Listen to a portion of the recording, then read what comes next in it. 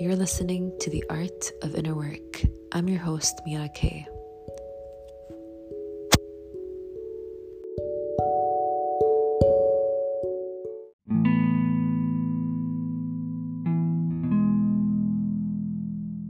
So just a quick disclaimer. I know I mentioned that I'm in the best shape mentally, but that does not mean I don't want to sell you a pretentious idea that if you do a lot of inner work, you're going to reach this place where you're happy and you're unstoppable and you're never going to have a day where you're going to cry and feel like shit, because that's not realistic. You can be in a good place in life, yet still have days where you feel like shit and you feel like you've done no work and like you are just back to square one. And that's okay. That's part of the healing journey. And our brains are so complex yet simple.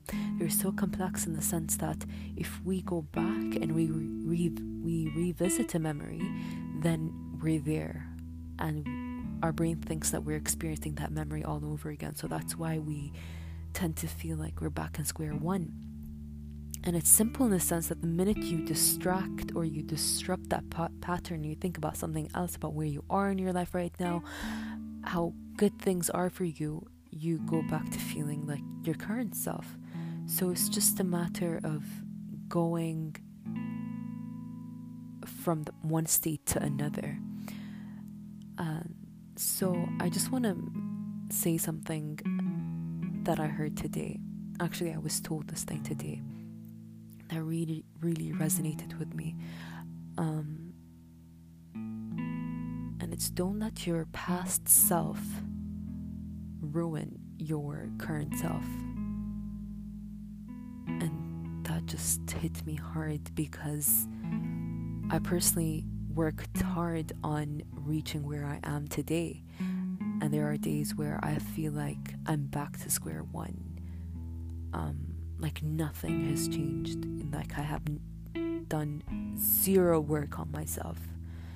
And then I remembered when that person told me that, it was almost like, oh, so it's just my old self thinking that I'm still that old self when I'm actually not that person, or I'm not that version anymore. It's just maybe that pattern or that thought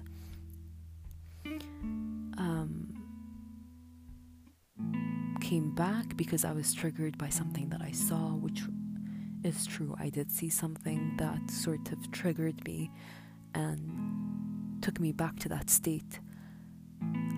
But the minute I learned how to break that trigger and think about something else and just do some deep breathing exercises, I was okay.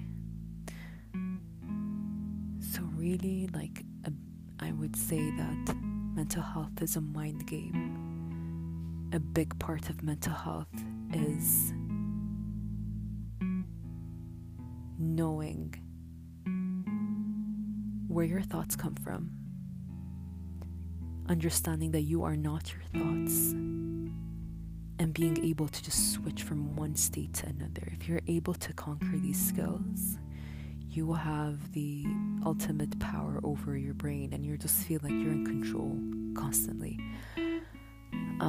which is the most amazing feeling in the world. And it doesn't happen overnight. It's something that you practice over and over again till you strengthen those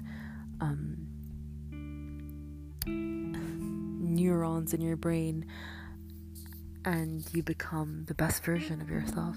So yeah, I think I spoke a lot, so I'm just gonna leave it. And I don't know how this turned into like my journal somehow, my audio journal, but yeah, it is what it is. The reason I'm sharing this is because maybe someone would hear this and feel like there's a little hope, and that's my goal. I hope you enjoyed this, and thank you so much for listening.